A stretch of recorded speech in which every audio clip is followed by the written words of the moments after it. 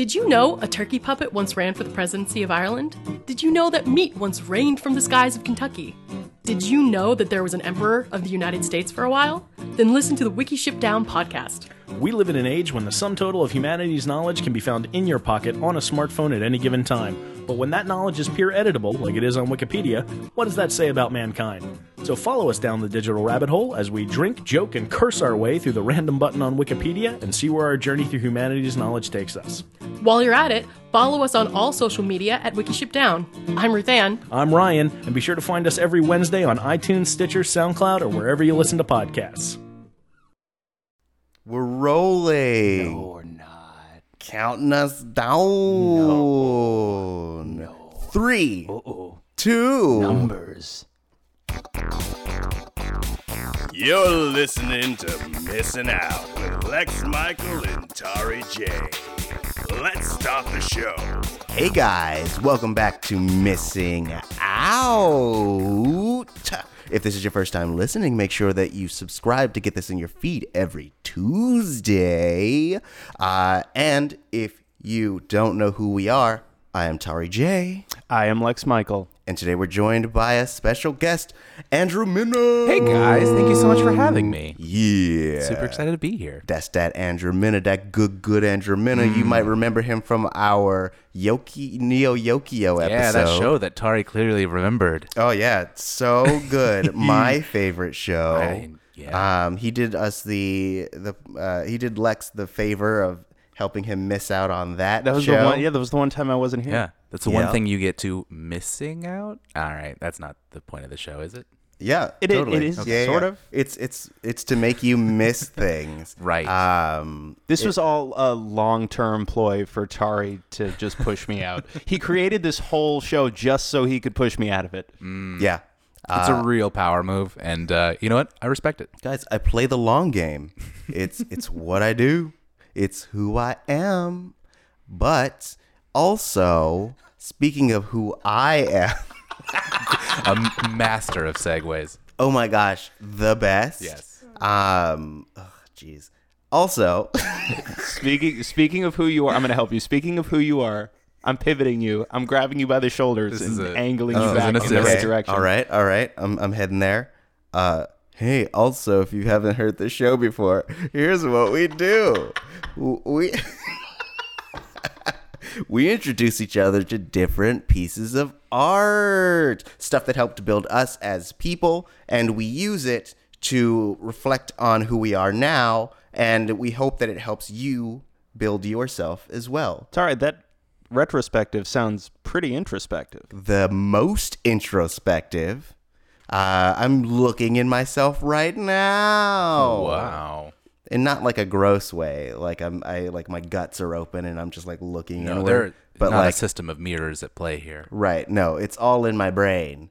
And my brain recently feasted on Monty Python, the 1975 Terry Gilliam directed,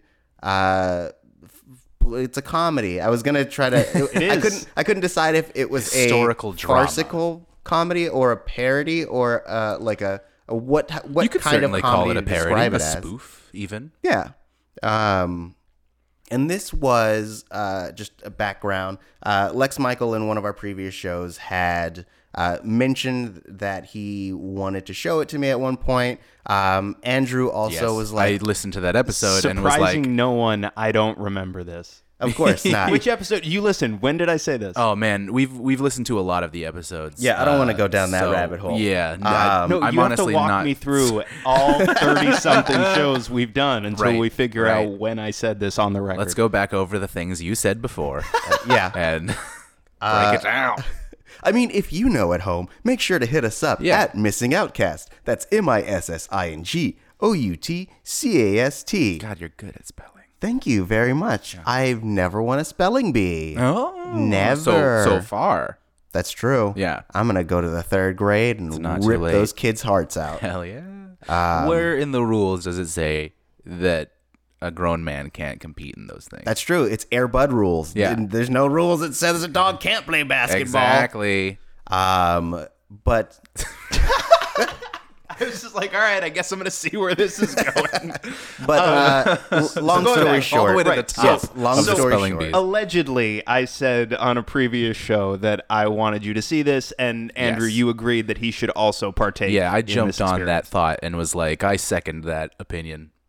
Yes. And so that brings us to today, in which we're talking about the movie. I know that both of you guys love it. Before the show, you were kind of talking about how you can essentially quote every line from this movie. As I was watching it, I like little pieces of popular culture started like clicking into place in terms of like it being the origin of those jokes. But like, what was your first experience with this movie? You can go. I don't care who goes do first. it. I don't Okay. care. Take it, run. So, Monty Python and the Holy Grail, I was introduced to, like, kind of in this weird kind of tandem thing. Like, so it culturally happened for a lot of kids and for me in, like, middle school, high school, right? Especially for theater kids. Like, it was like a thing. It was like if you were going to be in theater, you had to know this lexicon of jokes. Like, this was just a thing that everyone knew. So I had the kind of, like, luck of my grandfather liking Monty Python, like, on his own merit. So he showed the movie to me when I was probably like 12 or 13. So it was just like a perfect time for me to be like, British, hilarious. They're banging coconuts together instead of having horses. And I thought the whole thing was just delightful and silly, and like talking back to the king and like explaining, you know, and just having like this really well-educated, anyway, the whole movie is essentially like, you know, it's a series of sketches. It's a series of sketch comedy, and it was a perfect time for me to like take those bite-sized morsels of comedy and like turn them into like, you know, those core like weird personality traits that a lot of us weird like bearded, bespectacled like white guys have. You know, Okay. It's like this weird lexicon, and like I say that, but like I'm looking across the table from another bearded guy who's nodding not quietly. wearing his glasses, but I think probably has some. I got my lenses in. He's got his lenses in. See, this is what I'm getting at. Like, I'm not being racist against us, but we all no, we like fit the this stereotype movie. to a T. And Yeah, it sounds like you're Monty Python weebs. There's like a weeb like a weeb look, and you're all just like, oh man, this is the Monty Python. I see one of my brothers out there. Yeah, exactly. You just like can tell. You look across the table and you're like, that guy likes Monty Python. You say "knee" and he like looks at you in that way. They're like, oh, he knows the secrets. You know, it's silly. Yeah, it's totally like it's almost a cult. It's so silly. Yeah. It's almost like I equate it to like a Rocky Horror thing, where there are events where people like dress up and like quote Rocky Horror and like reenact it. Like people at home do that with Monty Python because everyone is like Lex and I were talking about how impossible we found it to take notes because we knew the whole script. Like the whole thing was us finishing the lines of the other characters and remembering like, oh yeah, your father smells of elderberry. Absolutely. Like that is just ingrained in us so deeply that I feel like it was impossible for us to write anything down other than I remember that. Like, because that was the entire experience. Right. It's interesting to hear you talk about your discovery of it, like in terms of time and place, because yeah, I feel like there's so much overlap. You talk to the bearded, bespectacled white guys that you refer to, and I guarantee there's going to be a lot of similarity in the discovery process. But yeah, for me as well, I think it was probably middle school, and I remember seeing the infomercials on TV for the box set of Monty Python's Flying Circus, and not really having any frame of reference for what it was outside of the little clips that I saw in the infomercial. But loving those little clips, right? And going like, what is this? Like the no one expects the Spanish Inquisition. Right, absolutely. No context for it. I had no clue what the hell they were talking about, and I went, wow, that's true. That's Nobody amazing. does expect I the Spanish literally Inquisition. had that exact same experience of not knowing the show yet and seeing those infomercials and being like, something about a parrot? I gotta know what the rest of this thing is. Right. And like approaching it from that like weird kind of teased thing. Right, but because you had to get your parents' credit card and call this number or whatever. Right. I didn't get to Monty Python's Flying Circus until a good deal later. But the movies, if you we're dating Went to ourselves, but Blockbuster. if you live near a Blockbuster or God forbid a Hollywood Video, Oh, God. you could go in and you could grab the movies. And there were I think four theatrical features that they Right. did. Holy Grail being the second one. Life of Brian. Life of Brian we was have to name third. them. I think, and Now for Something Completely Different was their first movie, and essentially it's sketches from their show without the laugh track and obviously slightly higher production value. Right. So that was a great way to introduce myself to their sensibilities. Again, it's material lifted directly from the show, so I had a pretty good sense of who these guys were now.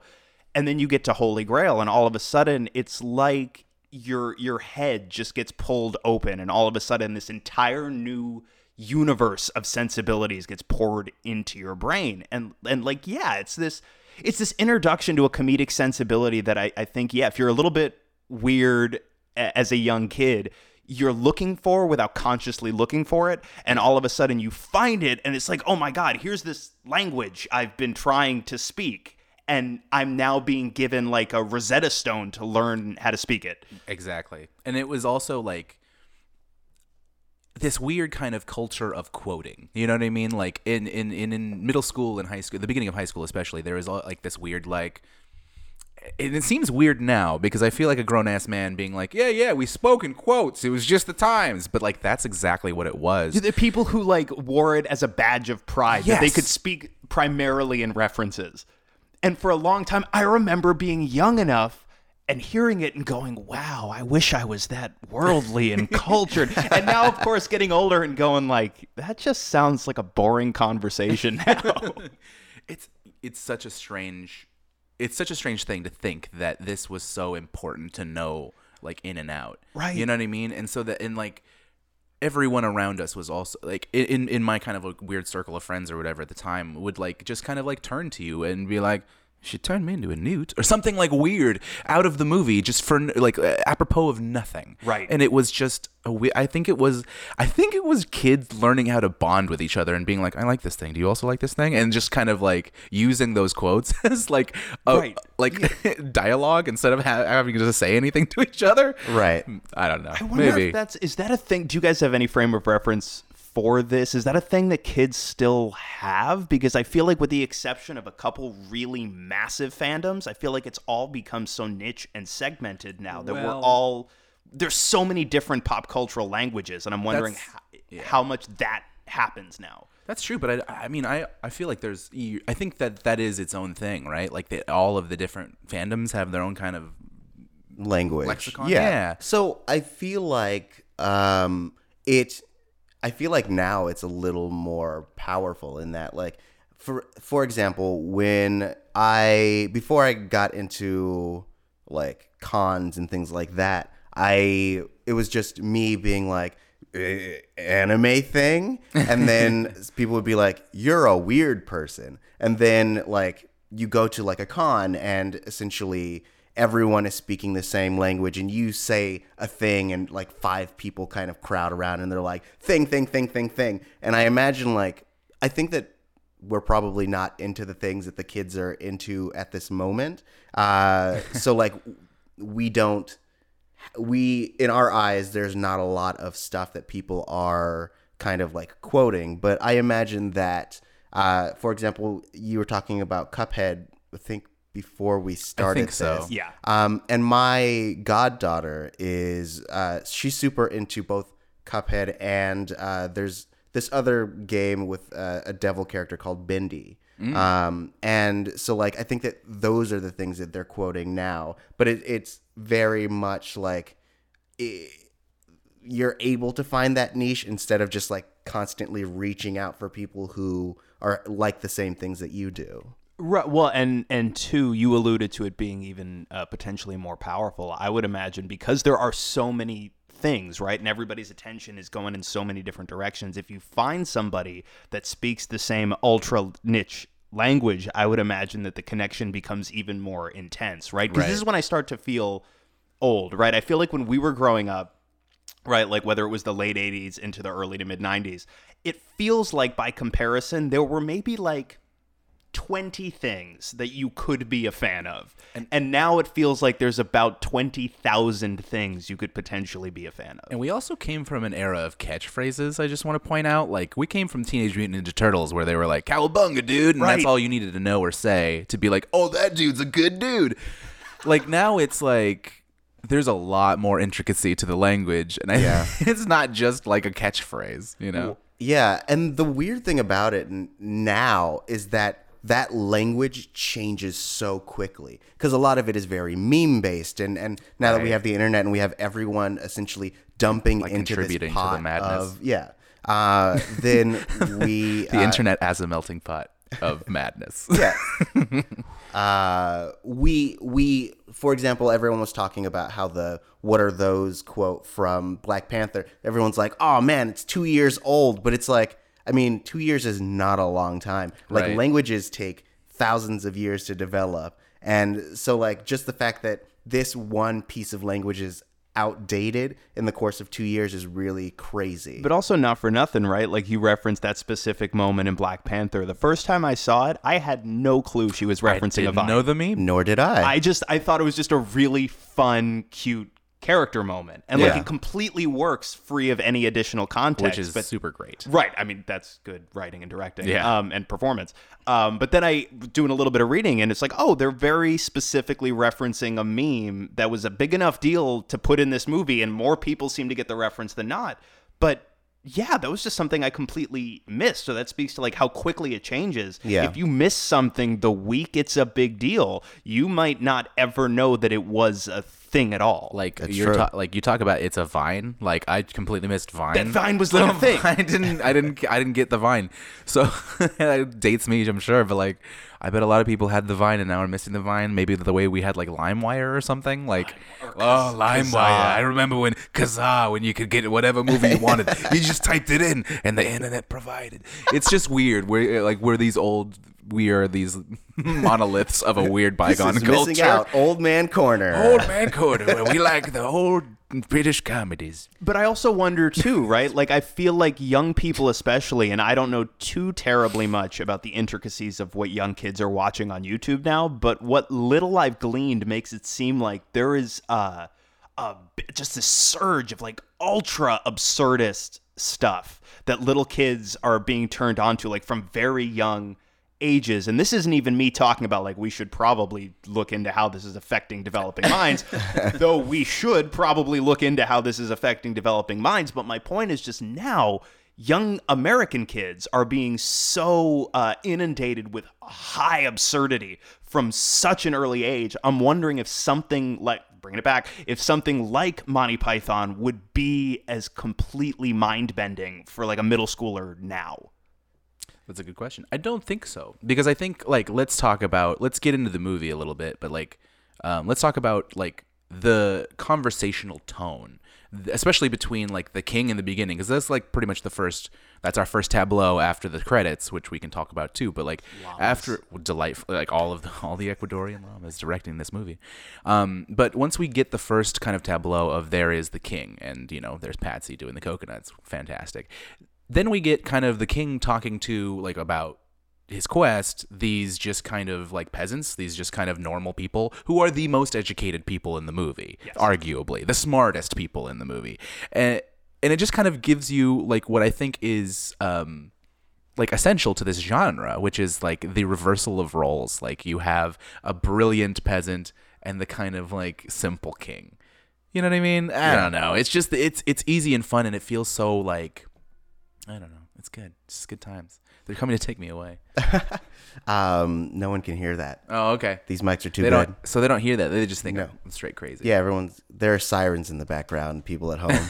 And we just found out that Andrew's a fugitive. He killed that historian. Yeah. He rode by him on a horse yeah. and just straight killed him. Can I talk about how the only horse in this movie is the one that caused the murder, which brought me a lot of delight. Yes. Because I figured that the horse bit was a result of, because this movie was only made for about 200,000 pounds. It does not look expensive either. Like you can tell that they had a pretty limited budget that Right. they were able to stretch. Right. Yes. And so like, and knowing that there is like a big scene where there are hundreds of extras, and you assume that in the earlier drafts of the script, those extras were on horses, and you're like, we can't afford that. Like just let's take, for example, modern budgets, where the scene in Game of Thrones where Jon Snow is essentially being not trampled, but he's being run at by hundreds of horses, was probably just that scene was probably twice the budget of this whole movie. Easily. Although now, of course, we can also do near photorealistic CG horses. So for all we know, there was one horse on that set as well. Right. Probably not. They probably had at least 4 horses for Game of Thrones, but like still, they might have had a ton of CG horses that the technology wasn't in place for in 75, let alone the budget. Right. This is like what 4? No, this is 2 years before Star Wars, and then all of a sudden they'll all be like, wow, we could just get miniature horses and like mat it into the shot, but we weren't even at miniature horses yet. Right. I mean, yeah, the biggest miniature, smallest of miniatures that they could do was like the set pieces where it's like, that's a castle. Yep. Yeah. I feel like we're just going to mislead people as aggressively as possible in terms of film history and at what point which technology is developed. Yeah. I'm pretty sure that they had miniatures before No, 1970. everything that we say on this podcast is canon. Well, I know for a fact that that they definitely have at least they have a couple minis, you know, for the castle that Patsy calls a mini, is right. calling it out. It is straight up a cardboard cutout Yeah. that they use some forced perspective with, which I think is delightful. They did have 2 castles, so all the castles that you see in the movie are 2 different castles that they just shot from different angles and dressed differently. Yeah. So that's also very delightful. But I also like that both castles look like boxes, Yeah. essentially. They Yeah. look like there's basically one room and a parapet. Which I guess is maybe like how all castles are in Scotland. I don't know. They got the I need to budget take the tour. castles. They got the budget castles. If they had a little bit more, if they had like $200 more, they would have put like a big matte painting like right behind it, and it would have been huge looking. But Yeah. budget castle. Right. Budget of course. castles. I think though, and I think you guys are touching on this a little bit though, this thing, and especially, so let me back up a little bit. Yeah. I watched this with a little bit of a new pair of eyes, and that little bit of a new pair of eyes is just from like taking comedy classes for the last like several years, right? Like this movie is such a crash course in comedy and like how comedy works and how like it's all just beautifully written. Like, and this whole thing is essentially like a series of vignettes. It's a series of sketches, like kind of linked together by the main characters, you know? But I think that one of the points that I'm trying to make here is that the budget like quality of the movie is part of the comedy. It's Yes. like such a big part of it. Like the coconut thing wouldn't have happened if they had a budget for horses, you Right. know? So I don't know. I just think it's delightful. I think real good, real wonderful ideas are born of necessity. Yeah, I mean that is like a very big thing in movie making, is that like a lot of the best, most memorable things that come out of movies are born from either malfunctions or lack of budget. Like everyone cites the Jaws thing, where you know the machine kept either sinking or malfunctioning, so they're like, let's put as little shark in it as possible. And Yeah. everyone's like, oh gee, it's so scary because there's no shark. Yeah. It could come from Why anywhere. are they scratching their faces? Oh, they have itchy faces. You They're don't know? they got like goose flesh on their Yeah. faces. They're so scared Yeah. of this. They're invisible shark. they're subconsciously trying to calm their cheeks. I see. You ever heard someone say like calm your cheeks? Nope. Okay, well now you have. Yeah, usually they're talking about butts, but in this case, in this specific movie, it's their face, face their cheeks. butt cheeks, face cheeks. Damn it! Dang I it. do it every time. Whoa. Classic face butt cheeks. Classic Tari. Naming. Very branded Anyways. face butt material. Anyways. So I think I had a question. yes. Because Let us break this movie down for you. I mean, no, it's not even like a movie question. It's more of a time question, because I imagine that in the span of comedic features, this movie was kind of like the first of its kind, or at least like one of the first 10 of its kind. Like I imagine it was very groundbreaking at the time, and like right now I can kind of even see and trace where a lot of the comedy that we take in drew its origins. Like I know that Matt Stone and Trey Parker met because they essentially were speaking the same language, which was Monty Python. And so I'm wondering, like, in terms of farcical spoofy comedies, like where this kind of lands.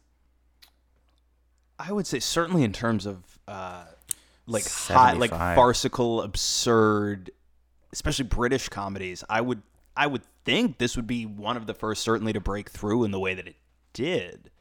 I don't know. This is a good question. I don't off the top of my head. I feel like I can't cite like Yeah.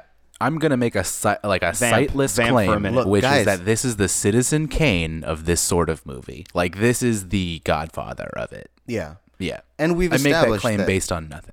Well, we've established that anything that's said on this podcast is canon. Right. So, like, film history is updating as we are recording. Yeah, someone is and doing the or- Wikipedia entry as we speak. Right. Because what we say is Is law Canon. canon.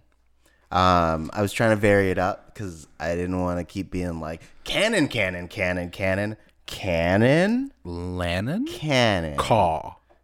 Canon. It's canon. Okay. Oh, canon. That is the end of that. But so You got to am, punch written on it. Yes. I'm struggling a little bit to find too much about its context in the society. greater comedic cinematic history. I am seeing little bits that are totally unrelated to that point, but I find really interesting, like about how Graham Chapman, who plays among other characters in the movie King Arthur, very notoriously dealt with pretty severe alcohol addiction for a number of years. So he was still dealing with that while they were making this movie, and he was suffering from acrophobia, and also bouts of forgetfulness while they were making the movie. And I think at a certain point he took a break and he said, all right, I got to get a handle on this for the remainder of production. And I think then he returned to production and it went a lot more smoothly. And I think it was a couple years later that he finally managed to quit drinking altogether. Has nothing to do with what I jumped into the internet to figure out,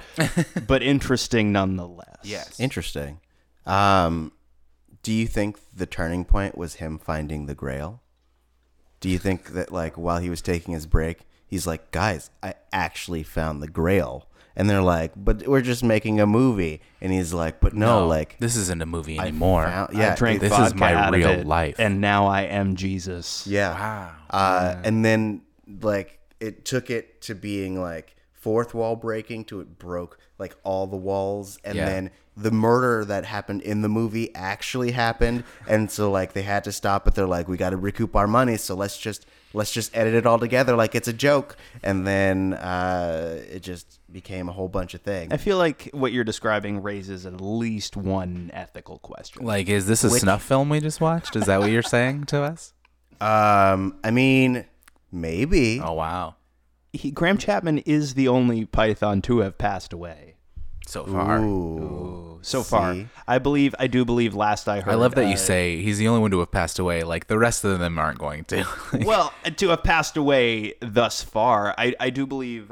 This was very sad news when I heard it. I believe Terry Jones, who co-directed this movie, is suffering from dementia. Oh, no. Which, yeah, that is very sad. That was a huge bummer. But And the rest of now them, you've just told all of the fans of his that didn't know as well. sorry you had to hear it from me, I guess. I mean- I hate hearing news from myself. Even good news just has a stink on it. Anyway, but no, the other members, John Cleese, Michael Palin, Terry Gilliam, and Eric Idle are all still active, all still working. Yeah. Nice. So we just took a sad detour, and now we're And getting then back onto the highway. We jumped on Happy Highway. And we're headed back towards the sun. You know what I'm saying? Oh yeah, That's how I talk know. now. I get it. Cool. Let me get us back on track by Perfect. breaking out into song. No one's gonna stop me. I was enjoying it, actually. I was just taking No, it no in. singing. Yes, Not thank that you. way. Thank you. Huge tracts of land. Yes. Yeah. Yeah. Thank you. I thought you were actually going to transition into the Knights of the Round Table song, so I was waiting for it to drop. Oh no, I've only seen this movie once. And I was going to Around- suggest Whoa, that whoa, we not But record do you know? the whoa, show. whoa, so this because is a it's great, silly. a great chance then, since you're talking about song. Do you know Spam a lot? The musical, inspired by and written by Eric Idle, I believe. I believe he either wrote it himself or co-wrote it. Yeah, yeah.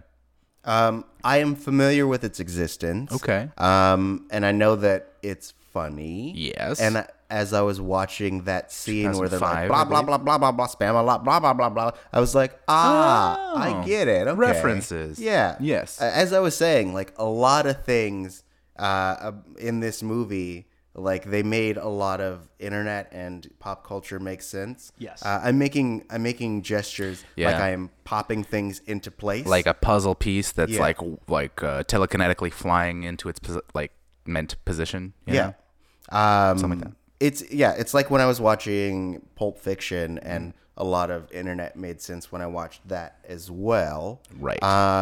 This I feel like a lot of the jokes have been quoted over, especially like since I moved to LA. I feel like it's been a bigger thing because like when we were talking about Friday a long time ago, I was talking about how that was our movie to quote. That was like the big thing that we would always be like, damn, and blah, blah, blah, Smokey, and all that stuff. You got knocked the fuck out. Like all those. That was our big quotable movie. That and Major Pain. So like, I don't think I got even exposed to all the Monty Python quotes beyond that infomercial that you guys were talking about. Right. Oh, you had the infomercial experience too. I did. Awesome. So like I had no context for it, but that Spanish Inquisition bit got me. But I had no other context so it's like sometimes someone would reference it and then they'd look at me and I'd not react,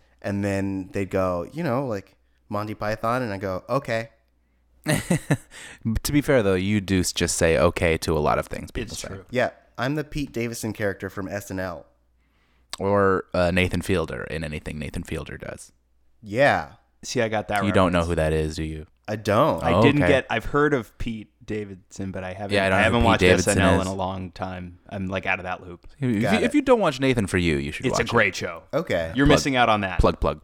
Okay. He's the dumb. You heard of the dumb Starbucks thing, right? Yes. That guy. Yeah, that's him. Got it. So wait, hang on. Hard tangent, really quick. Tangent it. Andrew, have you seen Spamalot? Yes. Yes. I- How recently have you seen it? Oh, not recently at all.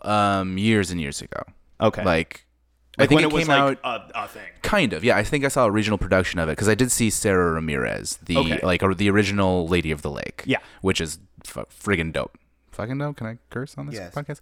We're a Fucking swearing dope. podcast. So can I like? It's Yes. not really a brag because I didn't accomplish anything. I Go just on. happened to. So I forget what grade. It was like first couple of years of high school. wrote for that me. musical. I wrote it. I am Eric Idle. Wow. For either freshman or sophomore year of high school, I went on a drama trip to New York. Awesome. And we somehow got, for all of us that went, we got tickets to see one of the previews of Spamalot. Wow. So entire original cast. So like Tim Curry as My Arthur, goodness. David Hyde Pierce as Sir Robin, Hank Azaria Yeah. as Lancelot, and then obviously Sarah Ramirez. And I Such a think cast. when we saw it, I guess because it was a preview, I think it was one of their last previews, Eric Idle was there. Wow. He was in the audience. He didn't get up on stage. He was in the audience. Right. So I happened to notice, like, towards the very end of the show, people started standing up, applause.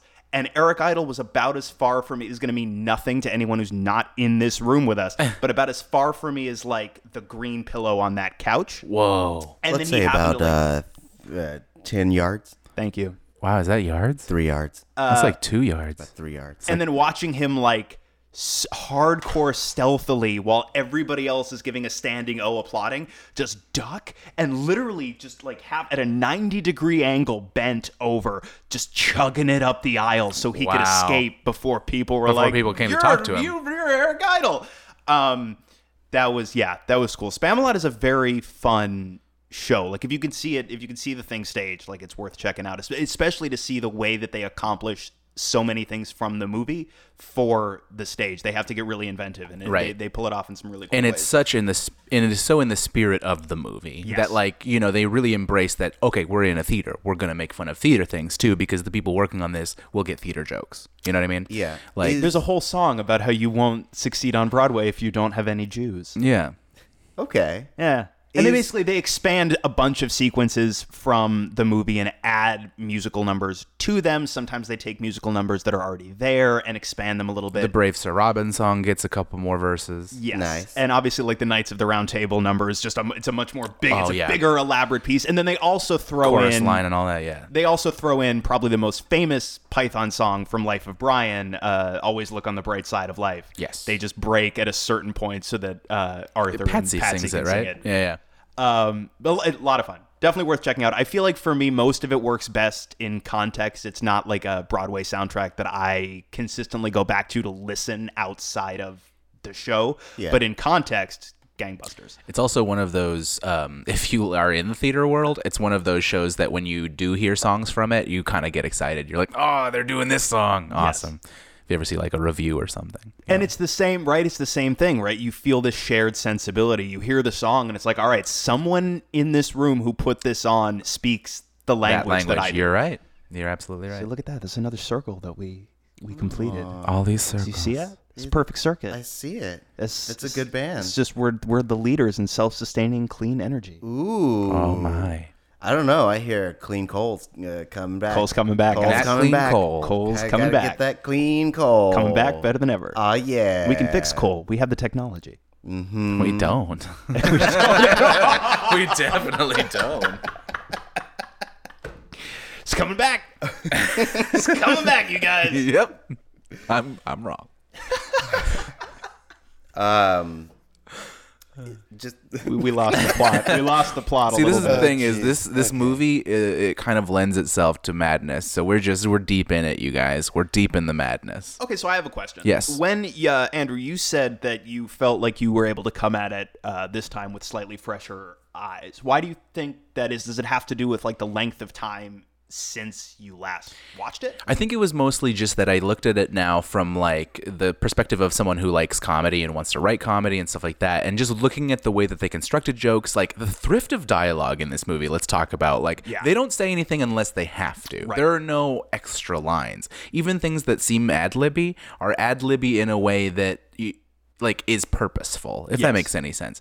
But it is a very terse movie. The movie does not it's not long-winded at all. I don't think there are any long-winded characters that speak more than a line or two at a time. Everyone is responsive. You know what I mean? And there are characters when a character starts to go like at length, every other character in the scene, verbally or not, starts to comment on it. Right. Or outright cuts them off. Like when Palin is reading the scripture about the hand grenade and just keeps laboring the point about counting to 3, and eventually somebody's just like, all right, dude, shut up. All right, let's go.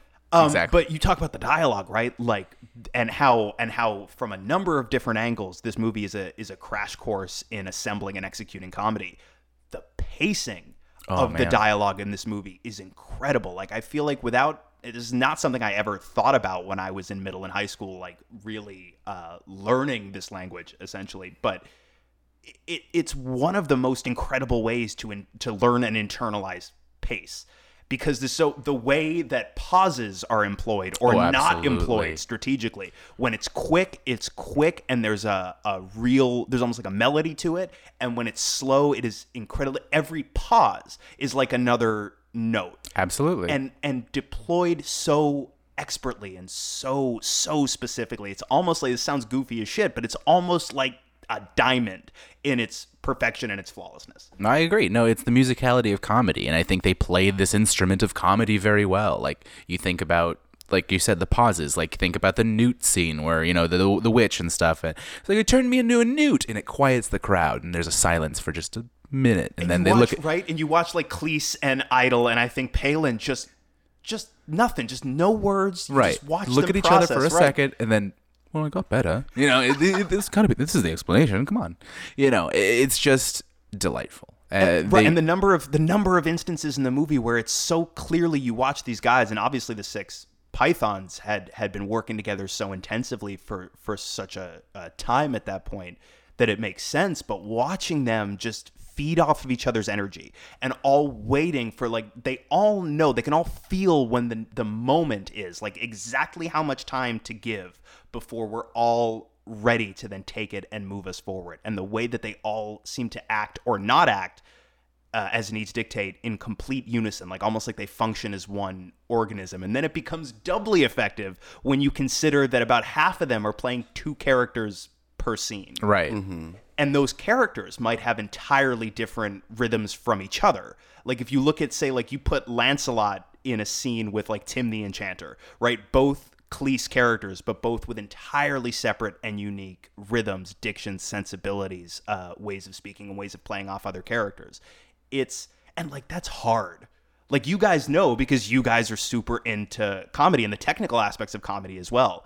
That's, in my opinion, one of the hardest things that there is to do performance-wise, and this movie is just top to bottom loaded with that. Like in a certain way, and you can quote me as saying this, but in a certain way, like movies like The Nutty Professor and like The Clumps owe all of the ideas to this movie.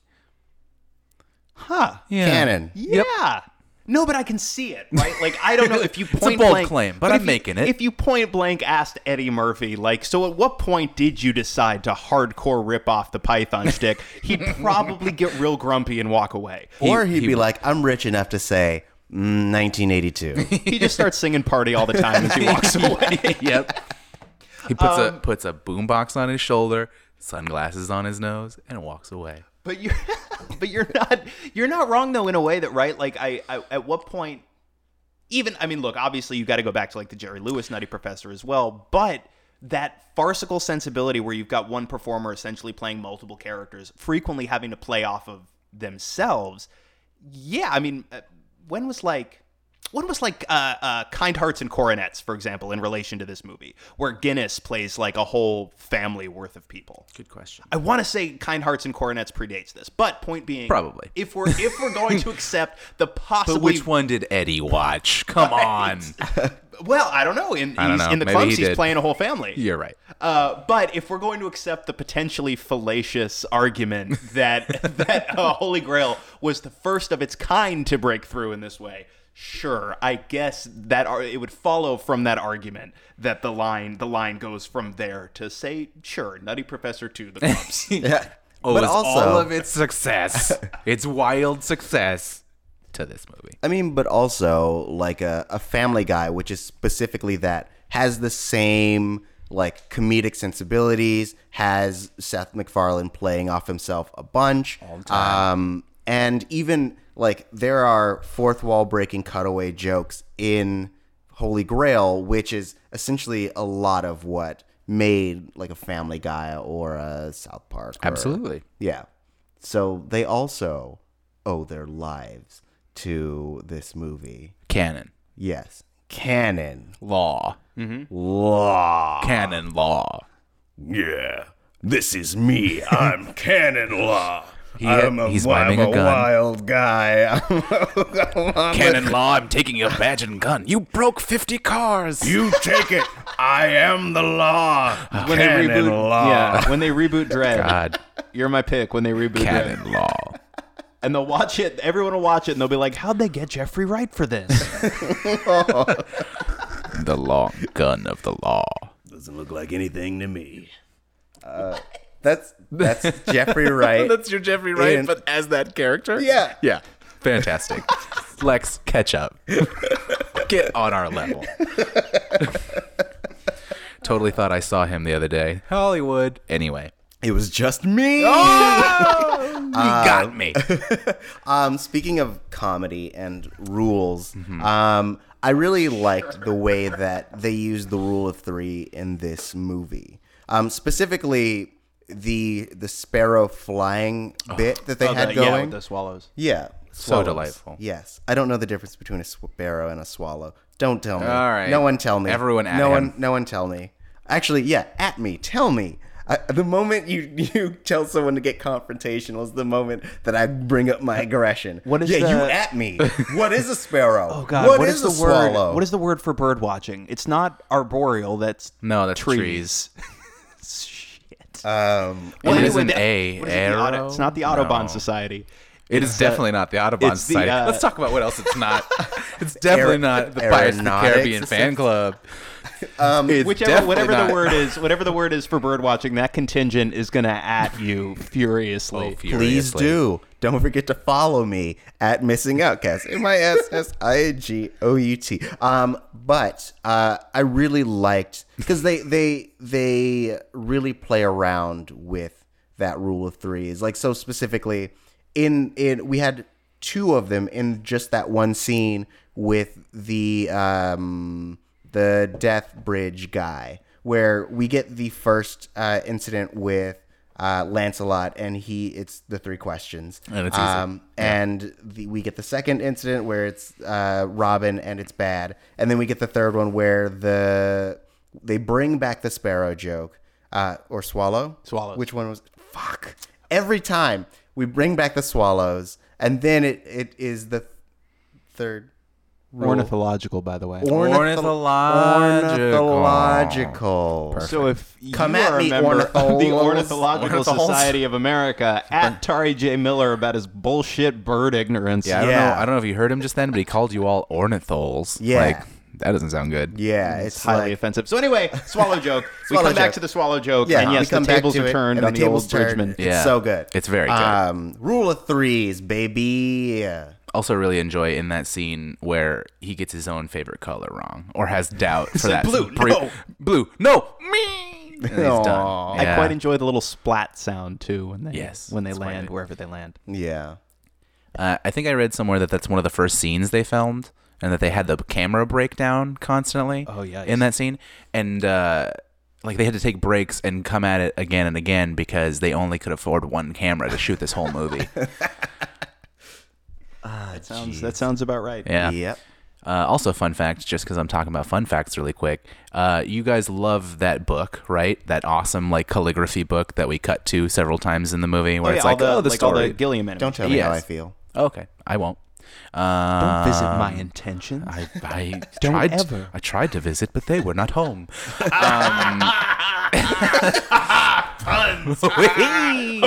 Following through on the joke. Lex just had, like, I don't know if you guys have seen Matrix Revolutions, but there's it's the memed, like, Agent Smith laugh where it's like, ha ha ha ha ha ha. That was Lex in that moment. Wow. You heard a pun.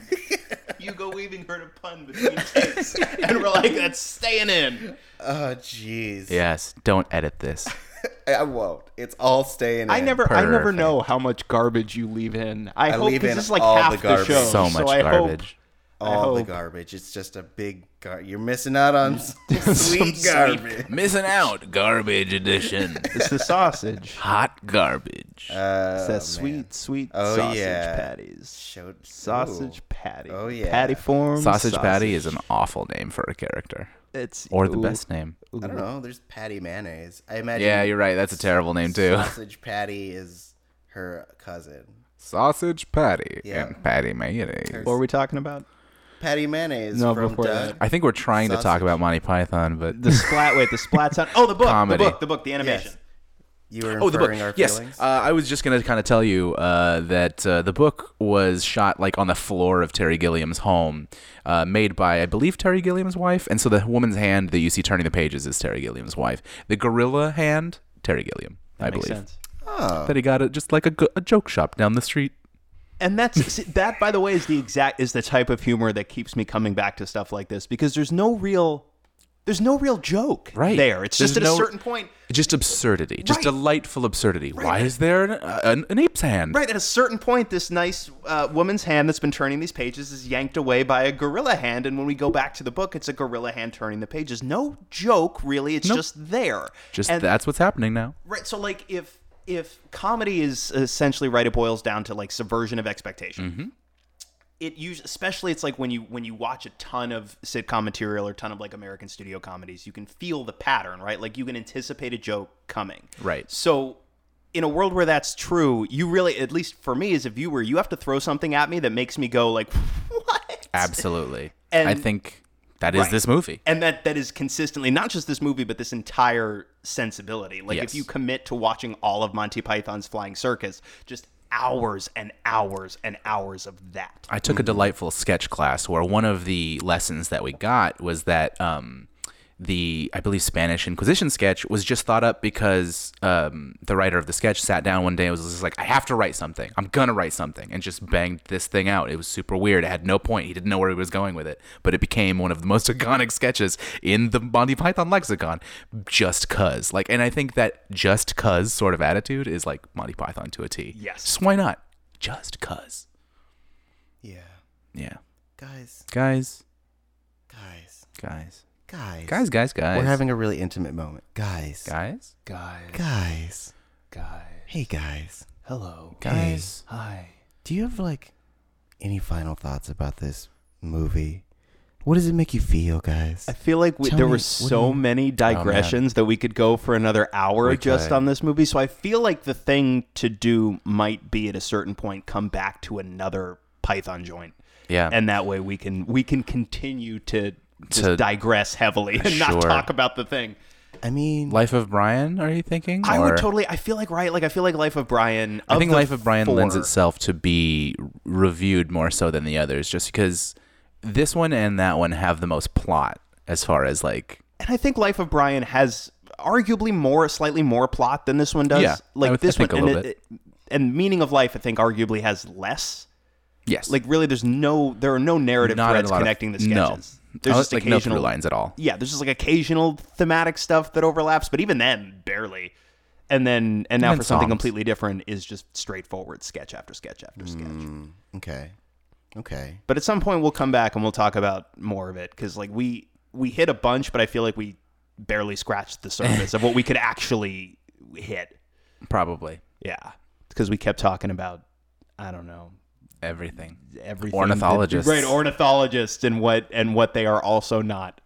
Sometimes you just gotta dive in and Just swallow. got a deep dive. You're missing out on ornithology. Are you making bro. a swallow joke? Yes, I'm making a Um, joke about swallows. Nice. African or a good- European? Always African. Oh shit! Yeah. That would have changed that moment. Making that Wakanda forever Salute. bullshit. Black Yeah. swallow. Hell yeah. What are those? Black swallow. What are those? Oh. Aw, yeah. Yeah. This movie makes me feel happy because this movie does a lot of little things for itself. This is a movie that was clearly made by people who were trying to make each other laugh. And I think that is the essence of a good movie, is where you can feel the joy and the camaraderie through the performances and through the intent, through the gorilla hands and through all of it. It just feels silly and like a bunch of dudes just having a good old time. Yeah. Yeah. I would agree. Mm-hmm. Yeah. I feel like, especially, let's take, for example, Let's please. the initial scene with Arthur and the guards. I feel like just the conversation about the swallows is like a conversation that me and a bunch of buddies would have. Like, could a swallow carry a coconut? And like, I feel like that is the essence of Monty Python, where it's a bunch of dudes, could be just 3 dudes hanging out, Just right, like they making are a right now, podcast. making a podcast, and like letting all of their ideas blossom without any encumbrance and things of that sort. Like, I get that feeling, and I feel like there's a when you're doing like improv, for example, a lot of the times they use the term play when you're just doing improv, and I feel like that is the spirit of this movie and I guess this troupe. Yes. Which I really liked about it. A spirit of play. Yeah. I agree. The thing I didn't like is that it didn't make me laugh, and it's not funny, and I hate British people. Just kidding. It was great. You're looking at me expectantly. British people Oh, at I mean, him. it wasn't expectingly. It was more like giving you You a just window, want me an to start opening. talking so you can cut me off and end the show. It's another power play. All of it Yes, is. let me feel. This is all Let just me feel the powerful. Most needlessly mean long con. What would my Thanks last for thought joining be? us here. No, so okay. I guess for me the last thing that's worth mentioning is I had not seen this movie when is this, 2018? I had not seen this movie in 14 years. And I know specifically that I had not seen this movie in 14 years because the last time I watched it was in February of 2004, the day that I found out my uncle died. And I found out about halfway through this movie. Oh my goodness. And I have not not because I was like, if I watch it again, someone else will die. I just didn't for a long time. That's an even better take, though. I didn't even think of that. But for a long time, I just didn't go back to it because I associated it with that memory. Right. And then as the years kept going, it's not like I made an intentional choice not to watch the movie. I didn't go back to Python for whatever reason. But watching it this time, I remembered how much I had internalized all of it. The beats, the rhythms, the individual jokes and lines. It felt, and I know this sounds super cornball, it felt like a homecoming of sorts. Yeah. It felt like being reunited with family, except fun. Except good. Yeah, except not just Not ple- bad. it's just it was pleasant. Right. But yeah, so that part of it was very cool. Coming back to it after such a long time and realizing, wow, it so shaped my perception of comedy and entertainment more broadly. That yeah, it's all still completely nestled in there. That was cool. That was a cool discovery. Yeah. That's it. I'm done. Okay. He's calling it on his own time. I'm just cutting myself off. Thanks for before joining you us start, here. Before you start playing me off. Thanks for joining us on the Missing Out podcast. I've been Andrew Mena, your host. Expect me next time and not these two nerds. Just kidding. It's just you alone from now on. Yeah. Welcome back to Missing Outcast. Wow, Cool Andrew. Kai edition. Wow, Andrew, thanks for having me on your show. You're welcome. I mean, Thanks for guys, being on here. if you're looking to find me other places, I mean, you can find me on Twitter at TariJ. And hey, I hope you can bring me back again sometime. Gosh, I hope so. We might not have time. Oh, okay. Well, Yeah. it's fine. I mean, I appreciate just the one opportunity. Mm-hmm. So I hope you guys really enjoyed having me. If not, that's okay. I get it. I was already bumped from this show. Yeah. You were never technically on this show. No. No, you were just filling in for Andrew. This whole time. Everybody was being really nice, but you're going to go and cut out everything I say later. Yeah, everybody's been really nice. All of our assistants and all of the interns here in the Missing Out studio. Yeah. Yeah, we really got, and don't forget to thank our sponsors. It's our sponsors. Almond milk, Almond pudding. milk, yeah, pudding, balloons. Pudding balloons. the letter Q. Yes. and the number 14. Yeah. That's also, a good number. Butt sandwiches and vaping birds. All the great things. And that All the best Jaleel things. White Sonic the Hedgehog movie. Yeah. And Oprah. Guys, Guys, thanks, Giant Oprah. thank you to Oprah. Oprah. Big Oprah, shout out Oprah. to the O. Hell yeah. She inspires Oprah's us all. magazine. Totally. I mean, since you're not coming back, Lex, where can people find you? Oh, on a little island, I guess, all by myself. When I got there, I pushed the boat off into the sea, so no one will find me. But you can still tweet at me at the Lex Michael. This island has solid Wi-Fi. Dope. Awesome. Oh man. All right, Future Tari, hit that music. Thank you guys for joining us here on Missing Out. We appreciate you listening in. We got another 5-star rating, no comment. So thank you for that, whomever you are. I think you know who you are because you did it, and I thank you for it. So be like anonymous person and leave us a 5-star rating so we know that you love what we're doing. If you would like, leave us a comment letting us know what you like about the show. Let us know how you feel about British comedies. And we read them here on the show. So that's a bonus, right? If you're even still listening, I imagine you like what we're doing because you got this far. So Yeah. just spend the next 30 seconds that I'm going to be talking hitting that subscribe button, baby. Yeah. Hitting that like button, baby. Leaving us a sweet, sweet comment, baby. I'm just going to keep getting higher, baby. Oh, my God. Tari, I think you've hit the top. Tari, Yes? where the hell can I find you? Oh, baby. Where can I find both of you? You can find me at iTunes. You can also find us on Stitcher. Ooh. This is too sexual. Yeah. You can find us on Google Play Store or on Podbean, baby. Or you could even go on Twitter to keep track of what we're doing and talking about. At Missing Outcast. That's MissingOutcast. Tari. Baby. Sorry. What? Where can people find you? No, fuck you. I'm just telling you where you can find. They already know where to find me. Oh, I'm just trying to plug this show. All right, Andrew, while Tari's figuring his business out, where can people find you on the internet? I feel like I have to whisper it now. You can find me on Twitter at Andrew Mena and on Instagram at the Andrew Mena. You can also find me on the actual play D&D podcast, Welcome to the Dungeon Hole, available on iTunes, at Dungeon Hole on Twitter, and more fun things coming out soon. Check out my Twitter for developments and updates. Awesome. Lex Michael, where can they find you? we already covered this. We're stuck in a time loop. Quick, someone pull the plug. Future Tari, get us out of here. Bye. Bye, guys. It's at Tari J. It's at Tari J. TAURIJAY.